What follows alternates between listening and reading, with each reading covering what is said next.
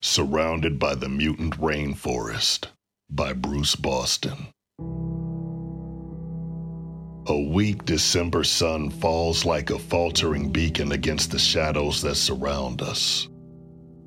We enter another vine-choked alley. The red breath of our laser rifle sizzles through the intrusion of leaves, blackening them to ash. The forest is driven back one more time, but we know it'll return. Once we lived as civilized residents of a civilized metropolis. Now we retreat, losing ground to the mutations of the wild. As their multifarious forms multiply, their mythology invades our lives. A compulsion for those who embrace the heresy of a bestial faith. A prison for those of us who resist the onslaught. We survive as a pocket of humanity in a deluge of green terror, cut off from the north, facing a relentless enemy from the south. Already more than a third of the city has been abandoned to the wilds. On a routine sweep of city center, I find her in a decaying sub-basement at the old opera house, where the classic tragedies of Verdi and Donizetti had once been performed.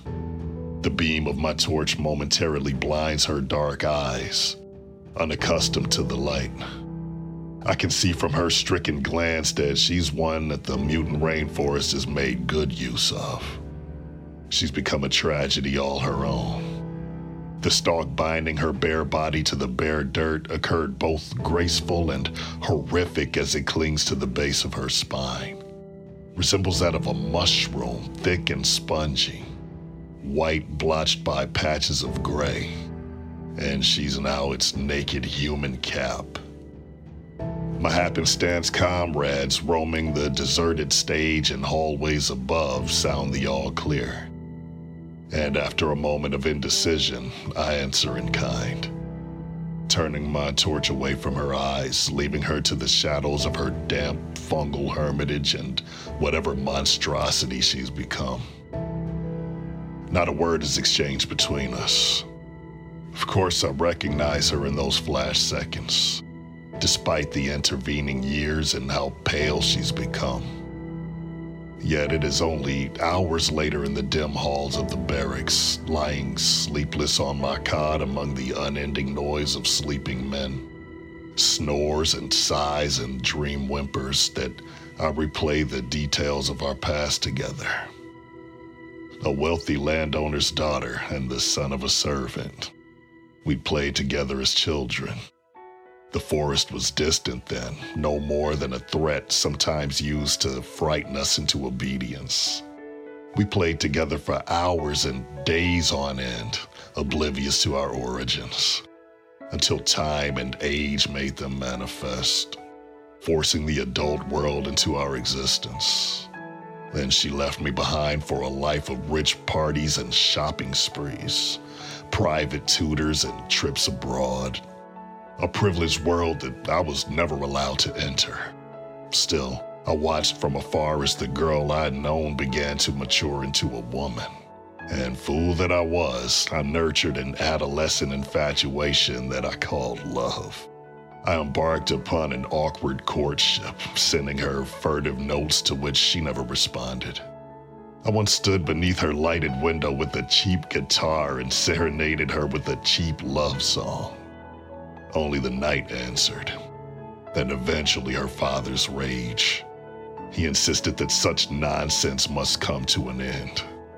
My thoughts had returned to her more than once over the years, wistful and unfulfilled. Now I wonder what hazardous course her life had taken that has transformed her into a prisoner and slave of the forest. I know that her father is no longer the wealthy landowner, that the forest has long since claimed his cultivated fields and mansion. Yet how has it seduced her when I had failed? Harboring vague regrets, I drift into a restless sleep. I wake to a scream engendered by someone's nightmare. I don't realize that I'm the culprit, the scream my own, until I hear the exclamations and curses of those around me that I've awakened. Whatever that dark dream, it instantly flees from my consciousness. Yet my troubled sleep has formed a resolution in my mind. I dress hurriedly in the dimness and make my way to our makeshift armory. There I choose a machete whetted razor sharp. When I test its edge, a small drop of blood purls upon my finger. With my laser rifle strapped across my shoulder and the machete strapped into my belt, I enter the dark streets. It is a cold night, and a bone-raking chill fills the air, heightened by a light yet steady wind from the south that carries the fragrances of the mutant rainforest into the city. Some claim that it's only this cold that protects us from the forest's ruthless onslaught. They say that with the rains of spring and the heat of summer, the mutations of the forest, both animal and vegetable, will thrive.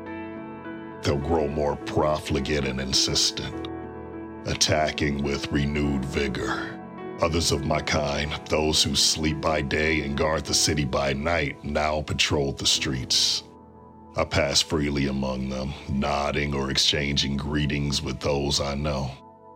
I make my way to the city center and the old opera house. A hulking shadow against a cloud-clouded sky that absorbs and diffuses the city lights. There are no stars visible. As I descend into the depths of the building, my torch guiding me, I begin to shiver. It seems even colder here than in the streets above. I've decided that I will either free her from her enslavement or end her life trying. For surely death is a fate preferable to the one she now endures. I find her as I had before, in the same dank subterranean chamber.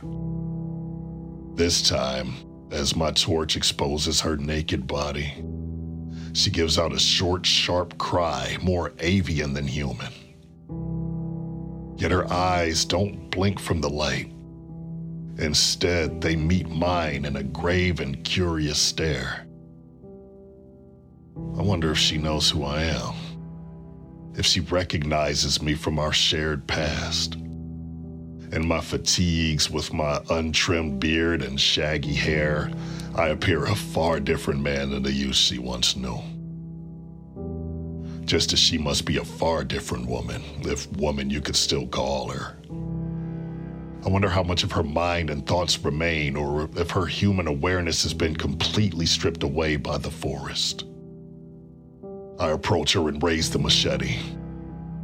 Yet as my arm descends to sever the stalk that binds her body to the dirt, she reaches out swiftly to grasp and hold my wrist with a strength I did not expect from her slender form. The blade falls from my hand. She rises up, her arms encircling my neck, and pulls me down toward her. She begins soundlessly showering my face and neck with kisses. And fool that I once was, fool that I remain, I fall to my knees beside her, dropping the torch and returning her embrace. It rolls away, throwing its beam against the rough stone wall, leaving us in relative darkness. Her bare flesh is not cold but warm to the touch, radiating a heat all its own, stripping the chill from my body. Her mouth and tongue are feverish and urgent. Lying by her side, I awkwardly remove my clothes with one hand, holding her close to me with the other. Although I do not know if she's human or an extension of the forest, it no longer matters. My reason is lost. I begin whispering endearments to her in the dark, speaking her name over and again. She doesn't answer.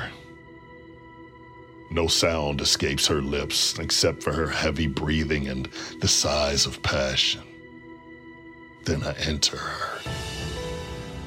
And although my body and senses remain engaged in an act both terrifying and sublime, my mind and my body are all at once traveling elsewhere, I take on the form of a great bird of keen eye and iridescent plumage sailing high above the earth, flying up through the stratosphere, far higher than any bird has a right to fly.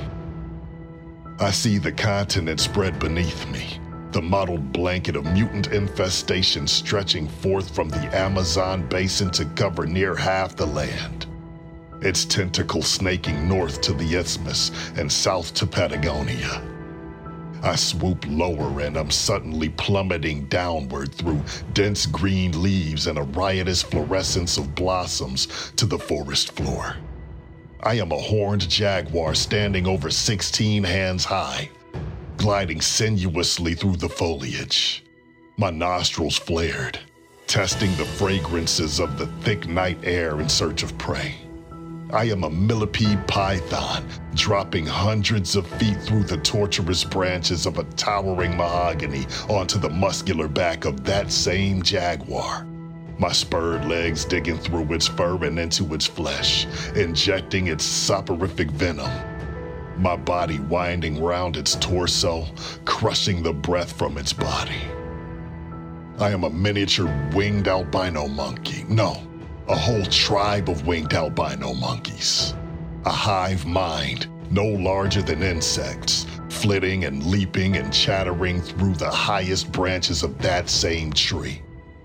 I am a copse of huge black and gold orchids being devoured to extinction by a herd of ravaging tapirs, their variegated hides shaded by saffron and amber and celadon.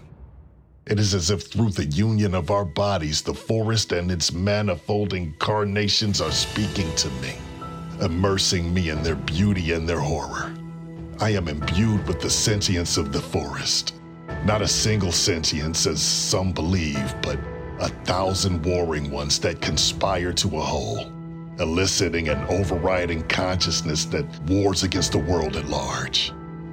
As if the acts of slaughter and consumption within its borders, the endless round of creation and death and recreation provided with further sustenance and growth. And as my final thrust within her seal our union, I'm hurled from the sum of that consciousness into exhaustion and down a black well of tense sleep, and its blackness to which I awaken. I have no idea how many minutes or hours have passed. The batteries in the torch have run down while I slept, and we lied together in complete darkness. I try to rise only to find her body rising with me, pulling me back to the earth. I feel a sharp pain along my chest and stomach and thighs. I cry out and she cries with me, in that same piercing avian tone I heard before. Reaching between us, I feel the ropey fungal tendrils that have spread from her flesh to mine. In rising panic, I grapple for the machete. But wherever it has fallen, it's beyond my reach. And it's probably useless in any case. Even if I could stand the pain of severing those tendrils, I'm no doubt already as infected as she. So I wait in the dark, bound irretrievably to a lover I've desired and sought for so long. Or at least a simulacrum of that lover. Just as I'm bound to the mind of the forest. Already I can feel my individual thoughts becoming increasingly cloudy and intoxicated. And I know this is how they'll find us, with their laser rifles in hand. Unless our forest finds them first. The end.